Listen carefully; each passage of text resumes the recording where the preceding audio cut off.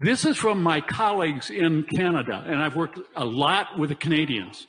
So with the Canadians, this is Dr. Daniel Nagas up there in British Columbia, Dr. Mel Berchet up in Columbia, and then the doctors in Toronto. Dr. Neil Caro I published with.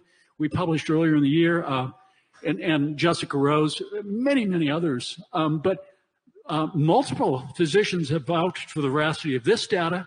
This is from Waterloo, Canada. 83 stillbirths, about 4,000 deliveries. That exact same thing you saw with Michelle's. Next slide. If that weren't bad enough, look at this. I couldn't even put it. There were 13 dead fetuses in one 24-hour period. One 24-hour period. So I just had to count it as a week instead of a day. And notice that I've changed the x-axis, the y-axis. Instead of going up to 30, it now has to go up to 180. These are massive danger signal events. And I'll end here, but this is our recent publication. This, I think, the most of all the 200 plus publications that I've had in my career. This is by far and away the most important.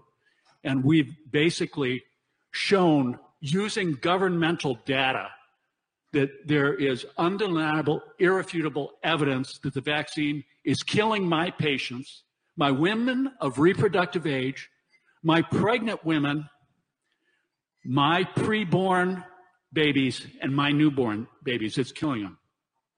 And I want it stopped, and I want it stopped now. How is this still going on? This verse been going for way too long. If you ain't blind, you can see that this is wrong, and I won't comply.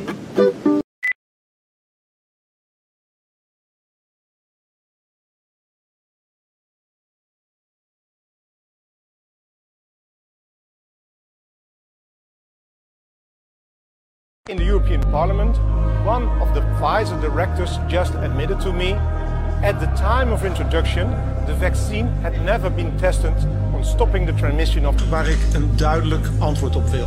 And I will speak in English so there are no misunderstandings. Was the Pfizer COVID vaccine tested on stopping the transmission of the virus before it entered the market? If not, please say it clearly. If yes, are you willing to share the data with this committee? And I really want a straight answer, yes or no, and I'm looking forward to it. Thank you very much. Regarding the question around, did we know about stopping immunisation before it's entered the market? No. We had to really move at the speed of science